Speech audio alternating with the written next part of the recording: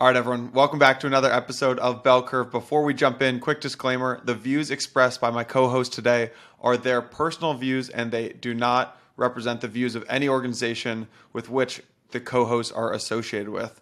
Nothing in the episode is construed or relied upon as financial, technical, tax, legal, or other advice. You know the deal. Now, let's jump into the episode. Hey guys, before we get into it, I actually wanted to just issue a quick correction. So during last week's episode, when we were talking about research and price predictions, I think we got something wrong. So we'll just put our hands up and say that we talked about Van Eck having an ETH price prediction of 118K. It was a much more modest 11.8K, which makes sense. The folks at Van Eck put out very thoughtful research. They've been in the space for a long time, great actors. So just want to say, sorry about the confusion there. We'll actually link the research in the show notes. It's really good. So highly recommend you go read that and check it out. And sorry again to Van Eck for the confusion there. So, all right, on with the show. All right, everyone, welcome back to another roundup of Bell Curve. You got Michael's 1 and 2 holding down the fort. Michael, you're in Denver right now, man, for a wedding. That is true. Yes, I'm in Denver. Got a different backdrop. Excited for what's coming up in a couple of days here in Austin, and get to see you in person again. Me too, man. Me too. I'm actually excited for what's coming up right now because, just having the two of us on a podcast, usually we don't, reveal ratings and specific numbers, but the time you and I held down the fort a couple of weeks ago, that's the highest ever viewed roundup. So I take away from that what you will. I mean, the numbers, they kind of speak for themselves, I think. The powers that be decided to drop the dead weight and stick with what's working. And I'm just happy that they made that decision. It was really self-sacrifice is what it was. It's for the good of the show, I think. So, yeah. Pouring one out for Vance and Yano this morning. But we'll all the boys will be together, and we might even be able to string together a live episode in permissionless, which would be a ton of fun. That'd be great. I hope we can make that happen. That'd be great. Me too. All right, let's get into it because it's been a pretty big week for stories, and we're going to run the gamut on a whole bunch of different types of things. So maybe to kick things off, I actually want to start with this idea of a little bit of a resurgence in DeFi 1.0. And just to get the caveat out there, this is a not financial advice podcast. We're not necessarily talking token prices here, but we're talking about sort of a shift in momentum and activity that feels very promising over in that side of the ecosystem. And so Kane Warwick, who's the founder of Synthetics Protocol, put something out this week, which was A New Hope. And he's a very good writer, actually, in addition to being a good benevolent dictator of the DAO. And he sort of addressed and laid out this multi-chain vision for Synthetics, which sort of relies on their shared liquidity layer, which is Infinex. It was an interesting post for a number of reasons. One, and I thought this was super interesting and pretty encouraging overall for how Kane and the entire ecosystem is thinking, but they actually questioned a bit of a sacred cow, I would say, for the Synthetics community, which is only allowing staking of SNX and actually allowing ETH collateral onto the platform, which would enable a much easier expansion onto Base, which they're sort of viewing as a little bit of a ring fence test, right? So overall, I thought it was a very compelling vision for how to expand multi-chain. I thought it was really healthy about sort of questioning things that they had held dear. I mean, what did you make of the entire post? To level set context here, yes, Kane was the founder. And the way that the governance structure, at least as far as I understand, of Synthetics works now is there's a council of people who make decisions for the protocol. There's a council of people who make decisions for the treasury. There's a grants council, an ambassadors council. There's all these councils, and the governance model is very much decentralized. And so maybe an analogy here is like when Kane puts out an article or a think piece on Synthetics itself, it's something akin to like Vitalik putting out something on Ethereum. So this is not necessarily like the direction or what will be happening. This is all just kind of one person's ideas and one person who's really knowledgeable about the protocol and everything else that's going on. So that's just like context. But I think, the Synthetics community, especially in the Discord, has been talking about a lot of these things and frankly debating a lot of these things over the last couple of weeks and months, whether or not to allow multi-chain. And that, has always been sort of in multi-chain in the sense of where are we going to put these assets? Where are we going to allow this functionality to exist? Are we going to do cross-chain margining? How would we get SNX over? But the fact of the matter is they were also the first one to go multi-chain, in that they were the first to have a fully functioning product on Optimism as well as ETH L1. So I don't actually think like moving to Base is going to be, or having native functionality on Base is too far afield of what they already have. It's more just a continuation of wanting to be in the venues where people are transacting, where people are playing around with DeFi. So I don't think that's. It's funny. Kane had a tweet after he wrote that, and he's like, "Yeah, everybody just loves to latch onto one thing that I write, one little component of what I write, and focus on that, and that becomes the tagline narrative." I think that was the subtweet at me, by the way. Yeah. I was gonna own myself here, because I did exactly that. I literally took a photo and I highlighted, because he said at the end we might be building towards an app chain, and I tagged Kane in it. No response, but then the next thing he tweeted was subtweet. Someone always latches on to a really small thing. I was like, oh shit, that's definitely me. But I was going to say, the one thing that would be a pretty distinct direction change would be their own app chain. Why you would need that, what it would be used for, what would be the advantages of having that versus being across Base, L1, Optimism, maybe even Arbitrum, etc. I think all of that needs to be shaken out a little bit. But expanding into other venues, having native minting and burning of SNX on other L2s is really kind of what they're doing so far. So I actually read it and thought this is a continuation of a lot of the same strategy that at least I've kind of assessed by being in the Discord and watching the conversation. The one that I think is really interesting is what happens when you expand past other types of collateral, and that's another kind of sacred cow that I think, frankly, in the next couple of months with this newly elected set of councils is going to get deliberated and figured out. And I mean, to go back to kind of the original point, DeFi 1.0, there's a lot of stuff that's working. There's a lot of stuff that definitely still needs to get figured out. But I think you just think about the comparison between DeFi 1.0 and that flash in the pan moment that we used to call DeFi 2.0. I mean, there really isn't that much of a comparison. And I think a lot of this stems from, we got to know Kane and the Synthetics team in 2019, frankly, just as we were starting Framework, but they had just been through the 2017 through 2018 through 2019 bear market. They and the core contributors at that point in time had made themselves anti-fragile in so many different ways. And I think, that continuation is what's making, these DeFi 1.0 protocols, who have at least the liquidity, the notoriety, the brand, sort of the momentum, live through this bear market and continue to thrive.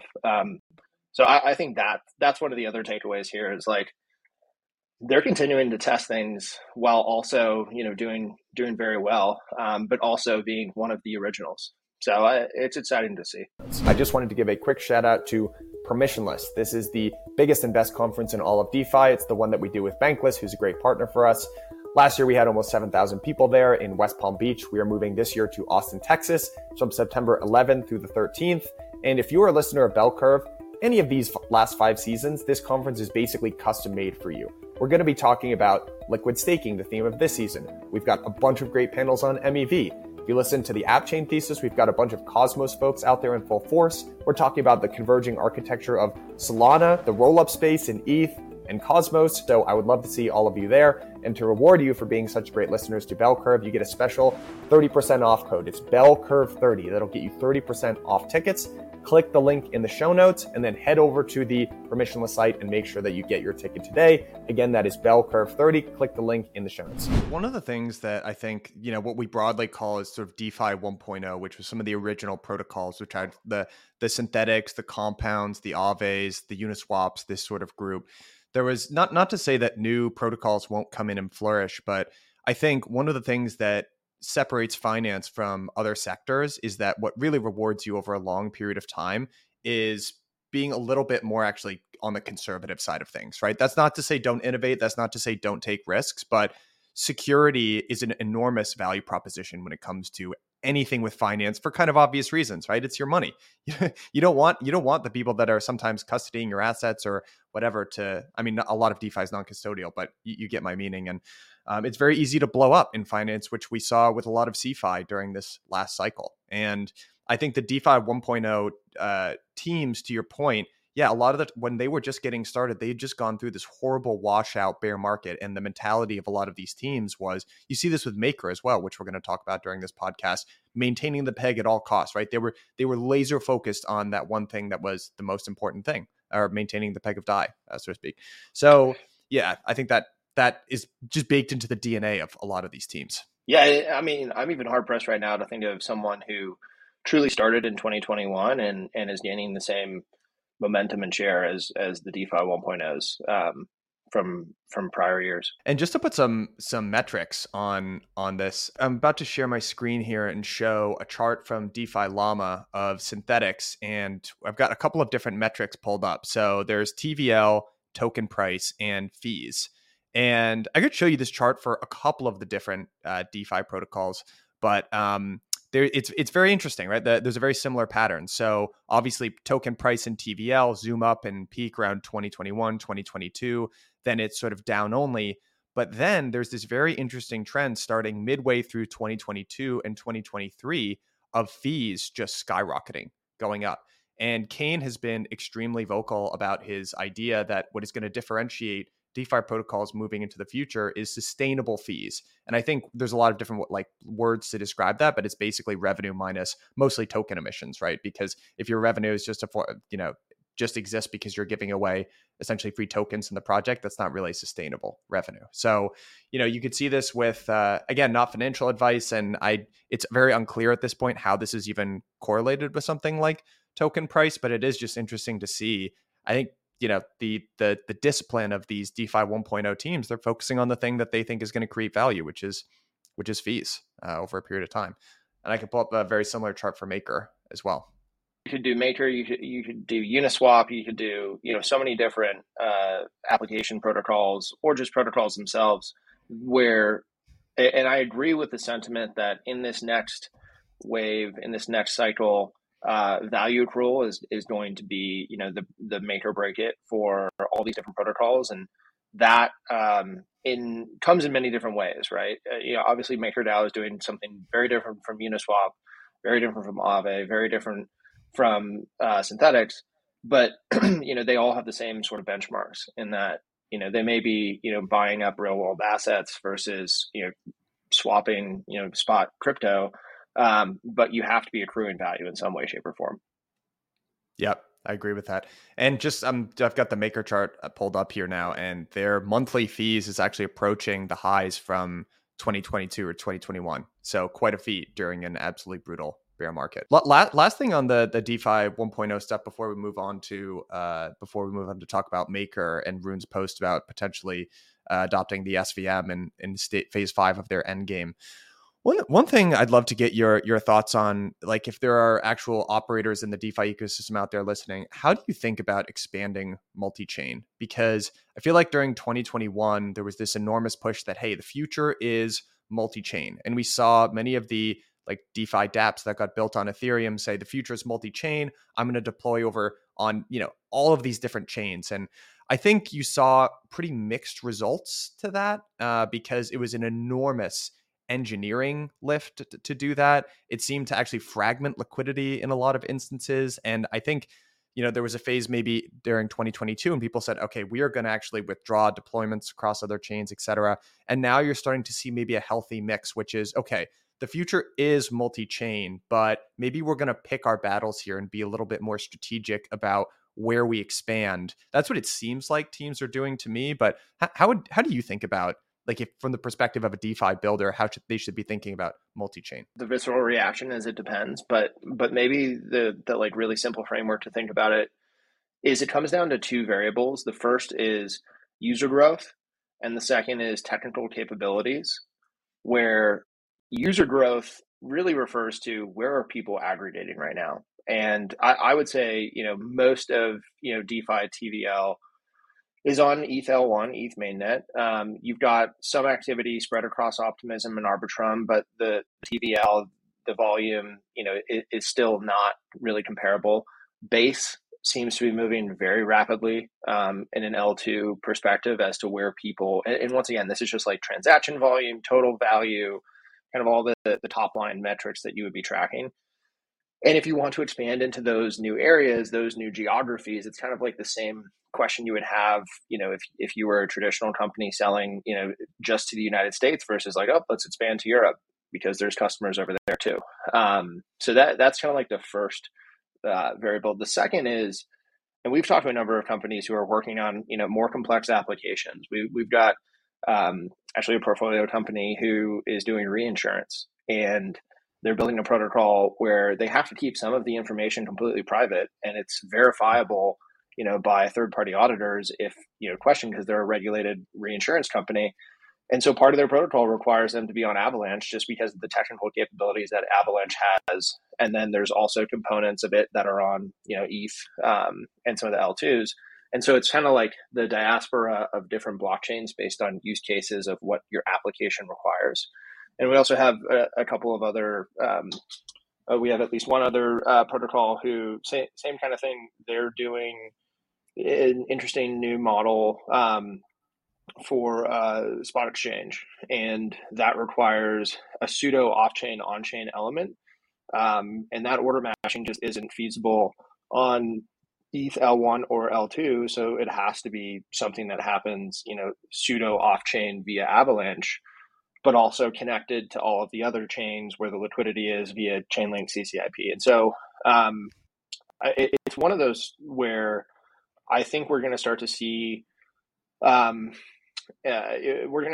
just more infrastructure enable the ease of having your application be built by multiple blockchains, and it's not going to be just a ton of smart contracts on the same chain. And when you want to expand, you have to go rebuild all those same contracts on another chain like that. This is where cross-chain communication technology is going to be really, really important.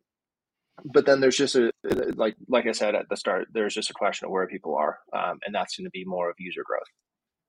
Yeah, I agree with you as well. What about, maybe to touch a little bit on, and I don't want to speak for Kane here and get dunked on again, but the idea of being an app chain. So obviously I've been pretty vocal on this, did a whole season on app chains, been a very big fan of the app chain thesis in Cosmos, and been excited to see it roll out onto Ethereum. It's starting to feel like people feel like I should just launch an app chain without really thinking about whether or not it makes sense for them. And I do wonder if we're going to start to get, because, like stack architectures like OP Stack or ZK Sync is making it really easy to do. And then there are RAS providers that are standing on top and making it super easy, like one click easy to do, that we're going to get this diaspora of app chains without a lot of these builders really thinking about whether or not it makes sense for them. And then I think from my perspective, like if I was OP, the Optimism framework, and I was trying to think about my business model, you're kind of, what you're doing is some form of bundling, right? Where you're hoping that, hey, I hope the people that build using this architecture, and if you're Optimism, opt into my law of chains, I hope that I get valuable apps like Base and Friendtech, right? And I think what you might end up seeing pretty soon is a whole, like, a million different app chains that launch, and a lot of them that don't make sense. And there might be some sort of reversion action saying, yeah, maybe actually we could just be sort of an app, and we don't actually need our own app chains for reasons X, Y, and Z. I mean, do you also sense that maybe it's starting to become a little bit overdone, or people aren't being as thoughtful about it as they should be? I think when you're going to have things like conduit XYZ, I think that's one of the roll up as a service applications. It's like one click point shoot to start your own L2. Rajiv on our team went through the process, and he was like, yeah, it literally took me 3 minutes. And so when you bring it down to that level, I think there's an element that's really kind of exciting, because that change in infrastructure services kind of reminds me of what it was like when You went from, having to build out your own data center based server to just start your website versus just, one click shoot, 5 minutes to get something running on AWS. Even that was hard because you had to often get an S3 instance, EC2 instance. You got to go and actually build out your server. It's just like you don't have to physically own your server. But then there's all these like Netlifys and these super simple there was Heroku back in the day where it was just like, you could put whatever HTML page you want together and just run it instantaneously. So I think there's an element of like bringing it down an order or multiple orders of magnitude in terms of cost and time is something that will have really strong effects in terms of innovation and just creativity. The thing that you touched on though is sort of like why. And I think what we're starting to get to, and this is the same thing that happened with entrepreneurship and innovation over the last 20 years, is you had these different changes in terms of, okay, how much would it cost you to get going in 2000? It would probably cost you a couple $1,000,000 to get any sort of product out the door, let alone just, building it and figuring out what the product is. Then into 2010, it would probably cost you a couple $100,000. And that would be like pretty sizable expense, but for people who wanted to give it a shot, it wouldn't be insane to raise $1 million and go off and try to build a product. Then in 2020, it costs you a couple $100 or a couple bucks to get going, other than time. And so I am. It's hard to point and say, okay, like this is the direction that we're definitely going, but this is kind of what it reminds me of. So that I think is just inherently valuable. But you still have to take a step back and say, okay, well, just because I put up my rinky-dink Netlify app doesn't mean that I could go off and sell $1 million ARR. I still have to be able to build a business, build a product, and eventually you just like work your way back up the stack where you're like, okay, now I just got to run my own servers because AWS is too expensive. Like it ultimately kind of you scale with the infrastructure. And so I kind of wonder if we'll see that as well, where maybe somebody comes out and says, hey, I'm going to build this application. It's going to be really easy for me to just launch it on base, see if I can build a user base, see if I can find product market fit. Then maybe I want to actually, run my own L2 once I hit scale. And like, that's maybe the question that Kane is provoking in his new post. I think, one of the questions that I would have is still, does it make sense to build your own, shared security layer, kind of like the Cosmos model? I think that's kind of an infrastructure question that hasn't been completely answered yet. But all of this to say, I think there are some interesting congruencies between, how technology, especially, web servicing, has changed over the last 20 years with what is going on now with chains. What I'm starting to see is a little bit of a spectrum here, and the two open questions for me in optimism world is, and this is what the law of chains is doing, right? Which is interoperability. Interoperability is still a little bit of a fuzzy question in I think optimism. ZK Sync and their sort of hyperchain architecture seems like they have more of an idea about it, although a lot of it is probably pretty untested at this point. So interoperability is this thing which is pretty tough, but I feel like is going to be solved.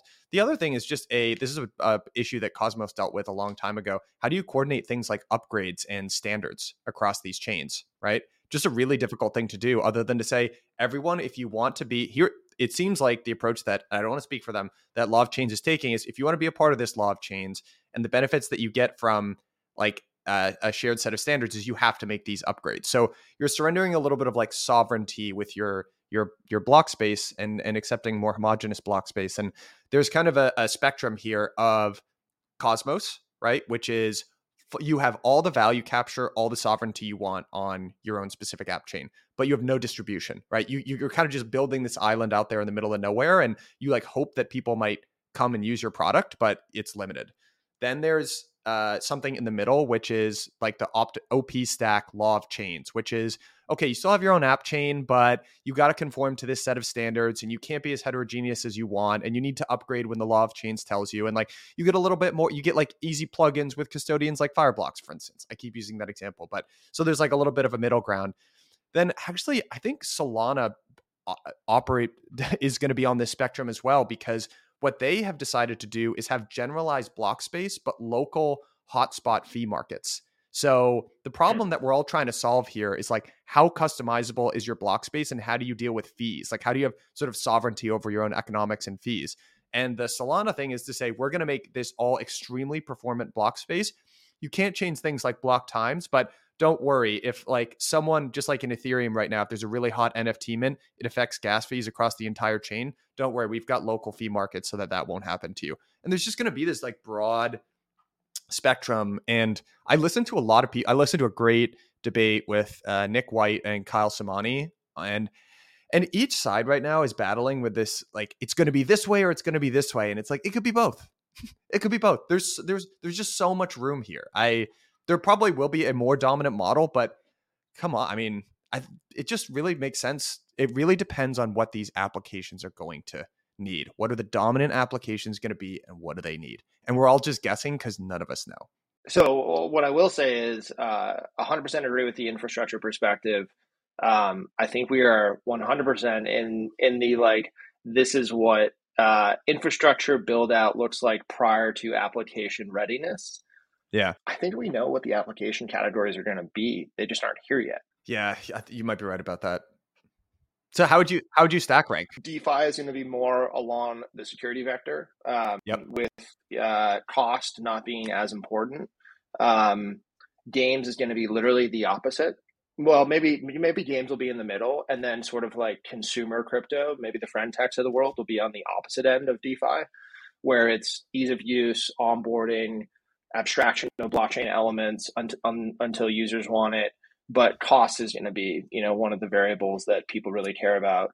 For a chat application, like being able to mint, something I posted, and being able to have ownership over my like handle is stuff that I really care about. But I don't care about that as much as like the ETH or the assets that I have in DeFi, making sure that they're secure. So I think it will depend on the application category. But to your point, the best part is we're going to have the infrastructure to support it all. I agree with that. It's going to be interesting to see how it all plays out, man. And I think those lines also are going to blur a little bit as we go forward. And a good example of that, maybe to transition this into our next story, is so Rune posted that, and I want to just caveat that this is not a done deal. This is similarly to Kane, right? This is a DAO and there's a lot of governance infrastructure in place. So just because Rune posted this doesn't mean it's going to happen. But he posted about the title of this post on the MakerDAO forum is "Explore a Fork of the Solana Code Base for New Chain." So the fifth and final phase of Endgame is the complete reimplementation of the entire Maker protocol built natively on a new standalone blockchain codename New Chain. So in case you forgot about the 5 phases of the Endgame, Phase 1 is the beta launch. And this is pretty interesting. It was actually just interesting going back and reading this. But the idea is that right now there are 2 different brands within Maker. There's the Maker brand and then there's the DAI brand. So this would be an attempt to make one brand instead of having 2 separate brands. Then the second phase of the end game is the sub-DAO launch. So these are sort of like decentralized and specialized divisions within MakerDAO that can run parallel. And I think part of the idea here is to isolate some of the risk from kind of the core protocol itself to be efficient. The only thing I'd add, Lucas, and I'm forgetting his last name, had actually a really good talk on this. It was like a 30-minute talk. And that was kind of the one where it clicked for me, the understanding of the relationship between the sub-DAOs and Maker Core. It's really, think of Maker Core as sort of the central entity that is helping to facilitate all of this. And sub-DAOs are competitive in nature with other sub-DAOs, but they're the front line of defense of innovation and risk-taking. So if you want to go off and try a new real-world asset concept, you want to go off and do something like Spark, which is a fork of Aave v3, those types of things would happen not in the core itself, but they would happen at the edges, which would be the sub-DAOs. Got it. Okay. That makes a lot of sense. And each of these sub-DAOs will have tokens as well, by the way, for what it's worth. Phase 3, governance AI tools launch. So that's basically, there's a lot of governance actual mechanisms and infrastructure that help power Maker. So this would be sort of an integration of AI to make that more efficient and putting some of those AI mechanisms on chain. The phase 4 is the governance participation incentive launch. And phase 5 is the new chain launch and the final end game state. So New Chain will be a blockchain that houses all backend logic for subDAO tokenomics and MakerDAO governance security. That means that on Ethereum, New Stable and New Gov token, as well as DAI and Maker, will continue to function as normal. And the only change will be that they'll be protected by a governance backend that operates through a secure, state-of-the-art bridge using a two-stage bridge design. So Rune also said that this is the final state. Once this is launched, it's immutable and it's going to be in place forever. And what they're looking at essentially is a new code base for what this would be, and they're exploring a fork of the Solana code base. They're also exploring being a Cosmos app chain as well. And the reasons that he gave are there are a lot of properties of Solana's code base and the SVM that make it very performant and optimized, and also he's really interested in eliminating some of the technical debt that has gotten built up over the course of the last year. So, yeah, Michael, what do you make of this? Endgame in and of itself, as you just highlighted or ran through, is a gargantuan undertaking. Yes, it is a huge undertaking that involves, changes to probably one of the best or some of the best known, assets, DeFi 1.0 protocols in the space right now, a total rewrite of the governance module, and I think he kind of gets a bad rep for even suggesting the AI integration. Really, AI is just going to be a tool for taking all of this complex governance structure and breaking it down into what is effectively like human readable and reasonable information. Yeah. So ultimately, my take, especially on stages 3 and 5, which I think are pretty intrinsically related, and that is, integration of the AI tooling plus the governance module being built on a new chain.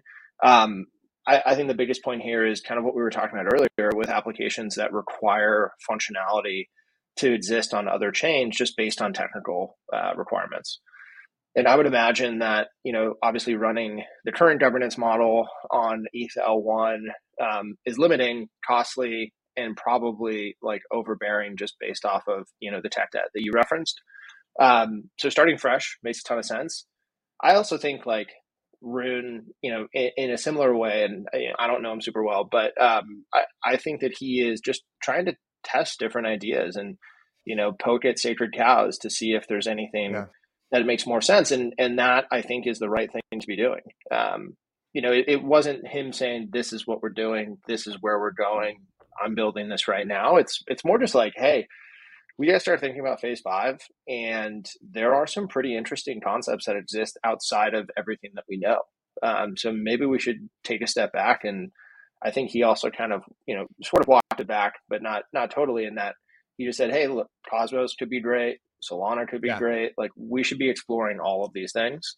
So ultimately, I think, the ETH masses are obviously going to be questioning the perspective, but ultimately it'll be good for Maker because you will have tested all of the different concepts and found the one that works the best. But I'm definitely excited to see how all this plays out. I think big risk and big opportunity coincide.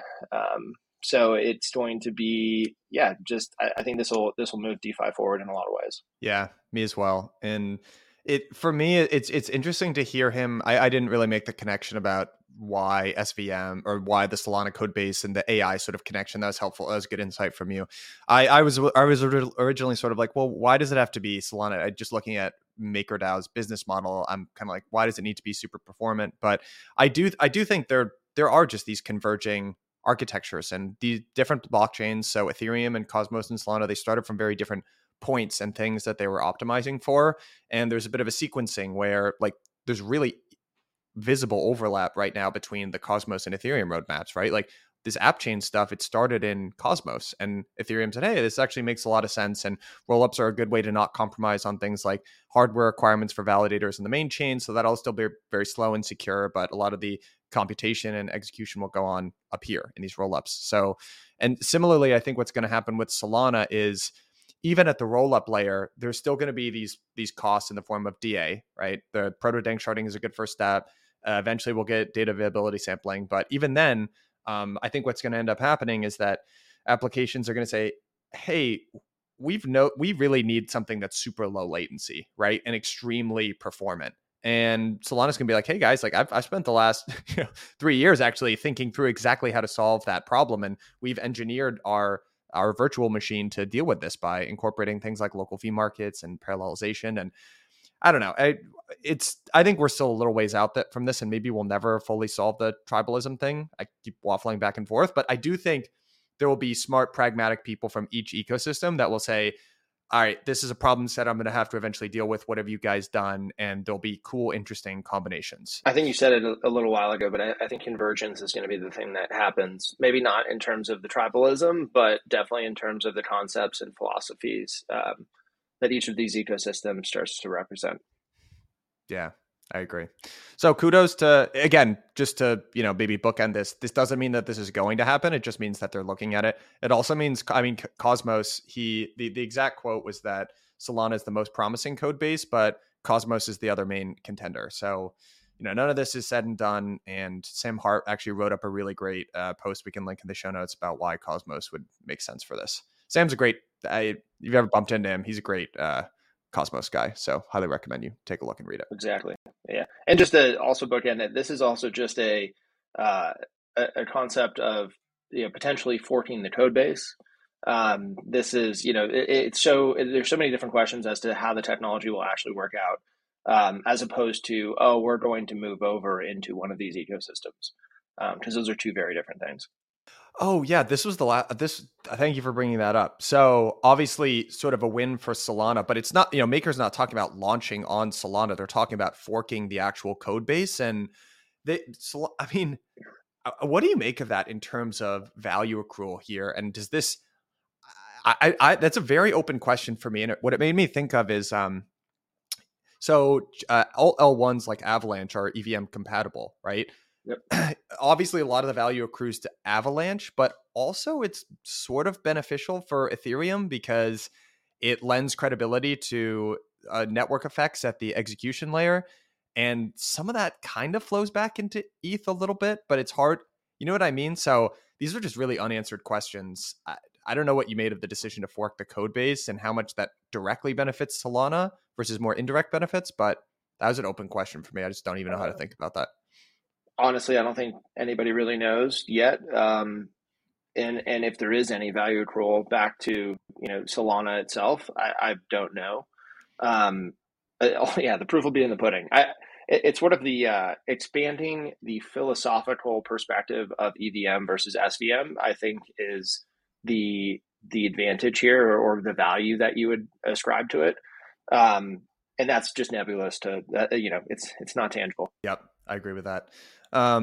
So next story, this is actually a win for Solana. It's been kind of a big week for Solana. So Visa stablecoin settlement is expanding to Solana. So basically now, and by the way, I think I got to put my hand up here a second time and eat crow, because a couple of weeks ago we had a debate about payments being big, and I was like, nah, I'm not really sold on it. It was very, very. I think I'm getting ready to be proven wrong about that. So Visa can now send USDC denominated payouts to WorldPay and Nuvei through Visa's Circle account. So basically, it's kind of exactly what you were describing, actually, is that there are a lot of hops in traditional systems, which are, just over the years, for good reasons, some for rent-seeking reasons. There are just many different intermediaries when it comes to aggregating, collecting, and executing global payments. And ultimately, blockchains do provide a better way.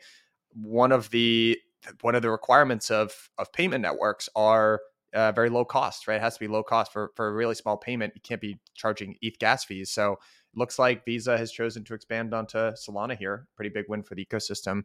I mean, what do you make of this news? So I think it's maybe helpful just to go back real fast and kind of describe who the players are.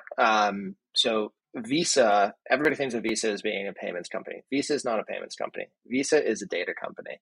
And what they do is they create standards and networks and basically rule sets that if you are a participant in one of these ecosystems in the Visa network, you have to pay a small fee. It's actually very, very small. People talk about the 3.5% to 4.5% that these card networks charge. The bulk of that actually goes to the issuing bank, because they're the ones who are taking on the customer risk and the chargeback risk. And this is all in credit card payments. Debit is a slightly different model, but let's just stick with credit cards for now. Um, and Visa takes a very, very small percentage of that. And that's really just to know that all the different counterparties that you're going to be interfacing with are talking the same talk and basically like have the same data standards, but also have the same rule sets being applied to them that you would expect of all other counterparties. So that's Visa's playing in this, and WorldPay is one of the largest payments companies, and they're huge. It's kind of like a Chase payment tech, or people may have heard of like Braintree, which is owned by PayPal. Like these are all sort of like payments companies. Stripe is in certain ways similar. And really kind of the other core component here is, well, there's two. There's an issuing bank and there's a merchant bank. An issuing bank is effectively when you go to a bank and you want to sign up for a credit card. They assess your creditworthiness. They assess sort of your history with the bank. And then they are the ones who are issuing you the line of credit that you can use to charge against. The merchant bank, which is the receiving side when you go to make a purchase, is the bank that is taking on the merchant risk of you go to the store and swipe your credit card or use Apple Pay, whatever, making sure that the merchant itself is not making fraudulent charges and all of the things you would expect. When you have your credit card stolen and somebody goes off and charges $1,000 to it, the chargeback actually is something that's assessed by the issuing bank. And it's sort of like an insurance process where like the issuing bank says, hey, merchant bank, did you guys actually charge this? And the merchant bank goes, yeah, here's the receipt, here's the signature, et cetera, et cetera. And it wasn't our fault. We had no idea that this person wasn't actually the person who owns the card, or there's a process. But the chargeback would come out of the issuing bank's side in most cases, and that that's the reason why they take the bulk of whatever percent is the interchange. Really simple way of describing it.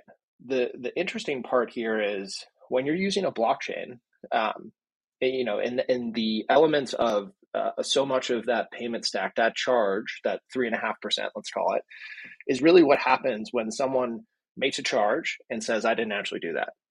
And it's over a network that is reversible. Well, what happens when you have an element of irreversibility? One of two things: person-to-person payments and point of sale transactions. It's going to get really interesting to see how chargebacks get processed. I didn't actually send you $100. I didn't actually pay for that. Is it going to be the same process? Well, how does the irreversibility of USDC actually work? And are there sort of like accounts that get charged and debited to? But I think one of the nice parts about this is I think it's going to ultimately involving a blockchain with USDC is ultimately going to reduce so much of that interchange fee because you're going to have more security in the chargeback process itself. So I very early days for the payment side of USDC and integrating a blockchain into that. But just think about it from like a data standards and security perspective. I think ultimately this is going to be what banks want because of the protections that they'll get by incorporating a blockchain into this payment transaction process. So long-winded, explanation of the payment stack, but I think ultimately this is going to be really, really interesting, and that 3.5% is something that may be up for grabs. Yeah. Okay, so I really like the way that you described that. So on the one hand, right, if we just took a look from a very high level at the amount of intermediaries that are involved, some of them are necessary, some of them probably less so, especially when it comes to cross-border international payments. And in general, getting fewer intermediaries means fewer people need to make margin. It'll generally be cheaper. But this dynamic, I think, is really the key one to understand because it's sort of about who bears risk. And what could be interesting, tell me if I interpreted this correctly, but right now you pay payments are relatively high, but that's because of who bears the risk, which in this case is primarily the issuing bank. So that also is a good experience for you as a consumer, right? Because if you complain to your credit card company, they're going to reverse payments on your behalf. In a blockchain world, then that dynamic could actually be reversed because of the settlement properties of a blockchain. Banks actually might like that. They might charge less, but they have to bear less risk. And then the question is going to be for you as the consumer, what does escrow services and chargeback end up looking like? And that is the question. So I guess we'll have to see how that ultimately ends up playing out. But I do got to give props to both Solana and also to Visa. Visa, man. Visa is I keep using them as the example of the go-to. Used to see all these proof of concept things from Bank of America back in 2017 that made no sense, and you knew it was just a PR thing. They're experimenting with account abstraction on Ethereum. They're acting as a paymaster in 4337, which is cutting edge stuff for Ethereum.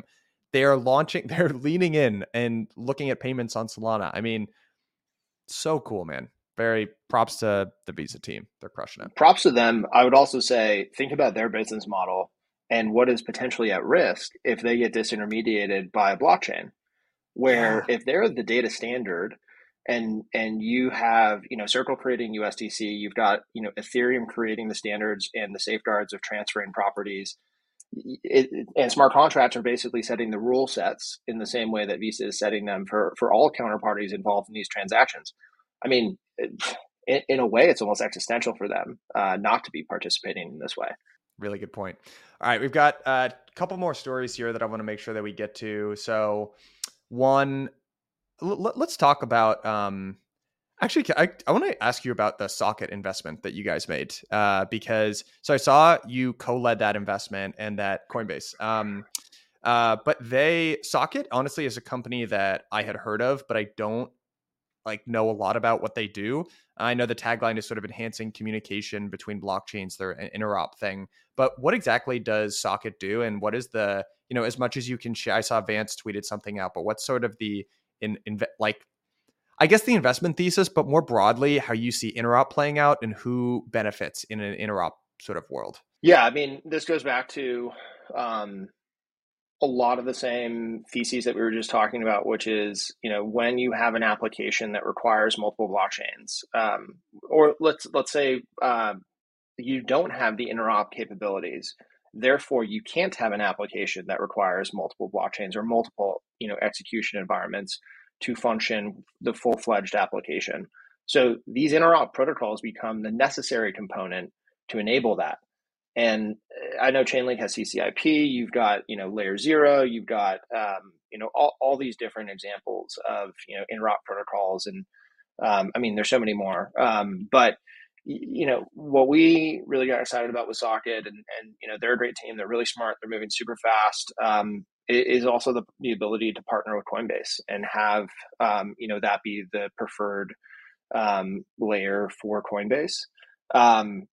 And yeah, it is something that we see as an important. It's a necessary component in the infrastructure stack. Is it going to be the only interop protocol? Absolutely not. Is it going to be the thing that people choose for certain categories in certain situations? Absolutely. But yeah, I mean, we've been talking about it, maybe just haven't identified it specifically, but interop is the thing that enables so much of what we've been talking about with the infrastructure stack. How does, not necessarily, reveal nothing that you can't with Socket, but in general, for any of these interop protocols, so maybe layer 0 or whatever, what's the monetization? How do these companies monetize? So I know Chainlink and layer 0 have come out or at least proposed different models of, depending on what you're doing and how you're moving information or value. I think those two protocols themselves have a small fee that's associated with it. I think there's questions as to, how do you pay the fee? What is the fee? How do you calculate it? But think of these as network services. And, there will be, fees associated with it. Cool. That makes sense.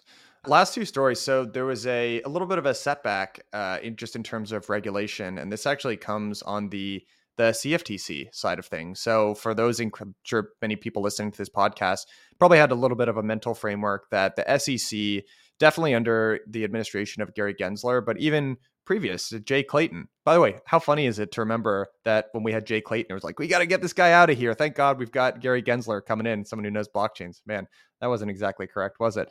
But the SEC has come down a little bit more harshly on crypto.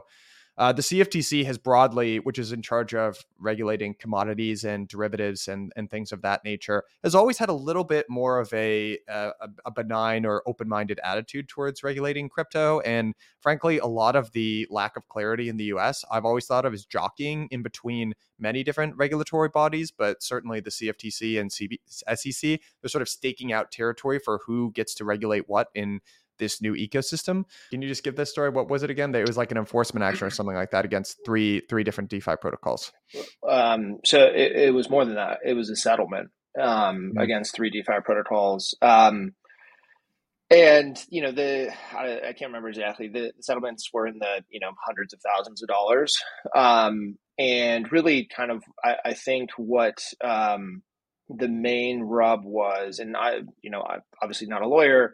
I have been piecing together the information via Twitter and actual lawyers on Twitter, as well as people that we know that we talk to. So maybe this is not completely 100% correct, but close. The main rub was that the protocols and the interfaces, the interfaces and the protocols that were created by these companies, and it was three different companies that were in a part of the settlement. They failed to do proper KYC AML procedures for accessing these protocols, and I think there's a couple of things that are interesting. So CFTC is in charge of the regulation of futures products as it relates to commodities. If you assume crypto products are at least in part commodities, basically what a futures product would involve is not the regulation of spot markets. So if you want to trade one ETH for one ETH or one ETH for USDC, that's one thing. If you want to trade levered ETH, or if you want to trade, other types of levered products or futures products related to ETH, that is something that would pretty clearly fall within the CFTC regulatory envelope. And so I think that's, kind of where they went. And so I think it was Open, DerivatiX, which are actually two, leverage trading protocols, and then 0x as well. I think actually what becomes interesting is 0x is not actually anything other than a spot exchange, but just because the protocol itself enabled trading of products that were levered, that's where it fell within the confines of the CFTC. So there's a lot of really interesting nuance here. One thing I think from a more meta point is this feels like a ping pong battle with multiple players on each side, where you've got the regulators and they're trying to lob different shots over. You've got the courts that are going through the process. And this very clearly kind of runs counter to the perspective of the Uniswap dismissal that was a couple of weeks ago, where the judge in that very clearly said, the creators of these protocols are not liable for the actions of, people using the protocols. This could be misconstrued to be part of that or not. It depends on kind of the layer, because once again, these were settlements with the companies. And I think most of the companies were actually operating UIs to access the protocols. So there isn't a different element here, or maybe like a different layer that people are talking about. So I think, once again, this pushes the need for regulatory clarity. Like this ping pong game can go on for a really long time, I would imagine, but it just creates more and more confusion as to, who is in the right, who is in the wrong, how do we do this? The big loser here, I would say, is US-based DeFi, where it is so abundantly clear that for the time being, it's very clear that it is totally unclear as to how to operate US DeFi in the US. And I think until we have that clarity, and that will probably have to come from an act of Congress, we won't know how to continue forward.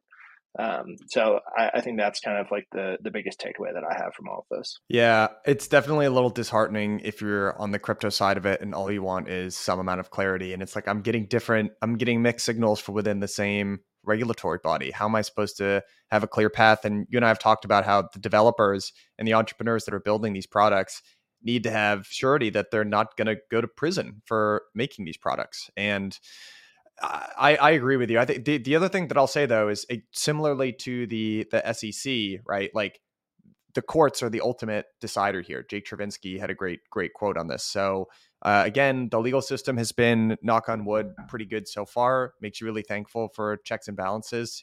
I actually had a history teacher who in like 7th grade who was a big fan of John Marshall. Have you ever heard of that judge in the US? Yeah, John Marshall. We should do a little history segment on old John Marshall and how he wielded the power of the justice system. But yeah, look, there's a reason why we have checks and balances. The judicial system is pretty good over here. Property rights are strong, and I don't know. I still have faith that this is going to play out the right way. So if you're building something DeFi out there and you're living in the US, keep the faith. Keep the faith.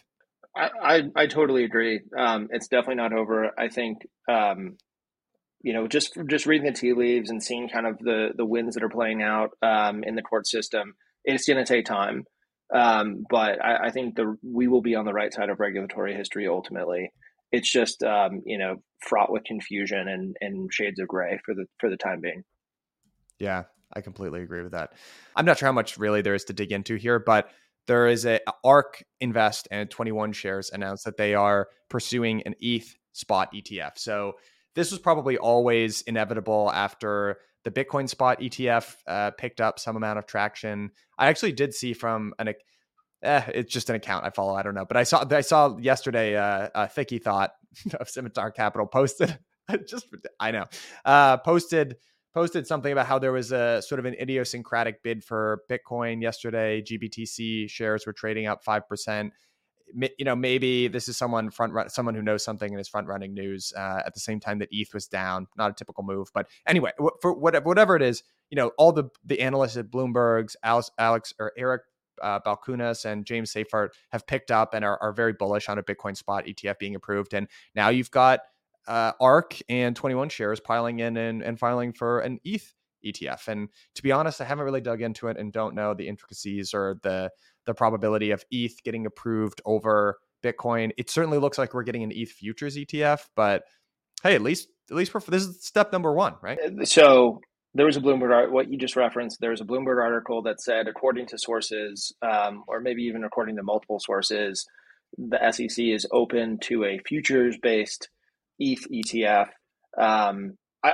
I personally haven't seen that substantiated anywhere else. I hope, obviously, that is the case, because that signals a number of different things. Obviously, the creation of that ETF, I think, would be an important step, but also it probably would provide clarity as to the SEC's perspective on ETH, the asset. So we'll be definitely watching that, but I hope we'll see if that actually is real. But if we take it a step further and say, okay, Bitcoin spot is not a question of if, now it's more of a question of when, then futures ETH would pretend to assume that ETH spot would be at some point later down the road. The one clarification though is I think the filing that ARK put out is technically an S1, and I don't know the nuances of all of this, but I did see someone who kind of explained the nuances. This is an S1, which doesn't have the similar timelines of what you would get with, I think it's called like a 19B4 filing or something along those lines, which is all of the existing ETF applications that are in the process. So there is no timeline for this, and I think Van Eck actually filed an ETH S1 sometime in like March or April. So more people around the table, I think, is a good thing.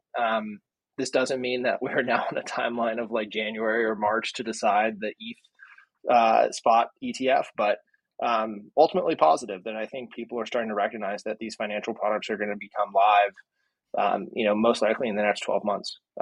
And it'll be exciting to see that play out. Yeah, I'm in a complete agreement with you there. I think obviously these things take time and never assume that it's going to happen tomorrow. The Bitcoin ETF definitely seems, I have no special information. I just read the same thing everyone else reads, but it does look like, and I think the final deadline, as we talked about on last shows, it's just very interesting that it's all lining up around the same time as the halving and potential rate cuts. So we'll have to see if that ends up playing out. But, let's just remind ourselves here. Maybe this is transitioning into the last. We're deep into a bear market here. I mean, we are. This is as deep as she goes, really. And I don't know. It's talking to people who've been around for multiple cycles. Everyone's kind of like, okay, this is how it goes, and I've sort of been here before. But there are definitely a lot of people on their first cycle that are struggling right now, and you can see it actually on Twitter. I mean, Jesus, people are tearing each other apart on Twitter over really benign, silly things, right? And whenever I see someone tear someone apart online, I'm like, you must be going through something, my man. I hope it's all good. Don't worry, it'll be okay. Blink twice if you need help. Yeah, seriously. I don't know. How are your mental? How do you like? What are you sort of feeling at the current time? I think we've talked about this, or you've mentioned it before. We've definitely talked about this before, but Kobe's tweet way back when of the way to survive cycles is to get really excited or dig into something during this period of time. Frankly, what that was for at least Vance and myself in 2018, 2017, 2018 in particular, is we were building Hashleads, which was, an NFT platform for professional athletes prior to us starting Framework. It was really easy to put your head down and work on a startup. I think, just personally, it's harder to have your eyes or your head on a swivel and trying to assess the market constantly during a bear market this cycle. But I think the nice part is it's good to have a recognition of where we are in the cycle and have that feeling to know that it will ultimately turn, and like there will be things that change. And weeks like this make me feel like, oh, well, it could actually be next week where things start to look up because, to your point, bearish timeline is an understatement. Or maybe just quiet timeline, which, most people relate to being bearish. I think it's also sort of just people decided to take some time off this summer and go touch some grass, go out, do something. And I think September and October, we'll start to see some of the initiatives that were talked about or lined up for launch for the fall. Those will start to happen. I'm actually really excited. I think by the end of the year, January, we're going to actually have some fun to play games, full global availability. So like that's going to be a fun thing to at least test out and play. I think we're going to see some of the stuff move on, like we talked about DeFi 1.0, hitting new strides and some of the launches that they'll have around those protocols. And yeah, I'm always excited to be surprised on something like a friend tech because personally I didn't see that one coming. But I think there will be new shots on goal on that respect as well. And so yeah, I mean, all that's to say, like things are definitely not fun right now, but I think this is also the time when you build the calluses and the muscle memory to know how to operate during this time. But yeah, I mean, these are I'm very, very excited about the future. Ultimately, it's just being able to stay engaged and excited, and know that we're on the right path. 100%. I've actually never been more interested purely, I know it's like a meme, in the tech than I am right now. It's actually much easier to discern during this period of time than when everything's working, because when everything working, there's going to be a new narrative every week, and you actually get this sort of exhaust. And I don't know about you, but I've found that the issues in bull versus bear markets mirror each other a little bit, or sort of inverses of each other rather. And right now, what you're dealing with if you're slogging through a bear market is a lot of stuff isn't working, right? If you're the operator of a company, your revenues are probably down. We just checked in with a company, it used to be sort of a darling of last cycle, and it's like, hey, I haven't heard in a while. Revenue's down 80%. Like half the people got fired. I mean, this is the same story everywhere, right? So if you're going through that, just know you're not alone. But the upside of that is that you, by sheer necessity, you have had to take a very hard look at your business. You've had to take a very hard look at what makes sense. You've had to isolate and pick which problems you want to solve. And if you do that, if you go through that really tough, like shiatsu massage process successfully, you will emerge stronger for it. On the other side, when the market does come back and turn around, at least when crypto is as cyclical as it is today, the opposite problem will happen. Everything will work. Everything will be all good. It'll move really fast. Hiring will be your biggest problem. None of the salaries will make sense. And you sort of get this like weird delirium. It's like you're punch drunk or something like that. You're not, the world isn't exactly as you're seeing it and perceiving it, but you're getting all these weird signals, and they're just sort of inverse problems of one another. And we talked about last week that crypto is a cyclical industry. It's going to continue to be a cyclical industry. The people that make it in cyclical industries actually are really disciplined. It's people that have like a good sense of not building into something that makes no sense, keeping a level head, leaving some growth on the table, being conservative with your finances. That shit doesn't seem like it plays out on even like a 2-year time frame, but I think it does over a 10 or 20 year time frame. That's how I appreciate it. And we talk about how fast are crypto years to relative years, and maybe the 10, 12-year business cycle is actually the 3-4 year crypto cycle. And I go back to it every once in a while and just think about who are the great people who have stayed their ground. And it's really easy, I think, mostly to point to investors as to how they have performed over long duration.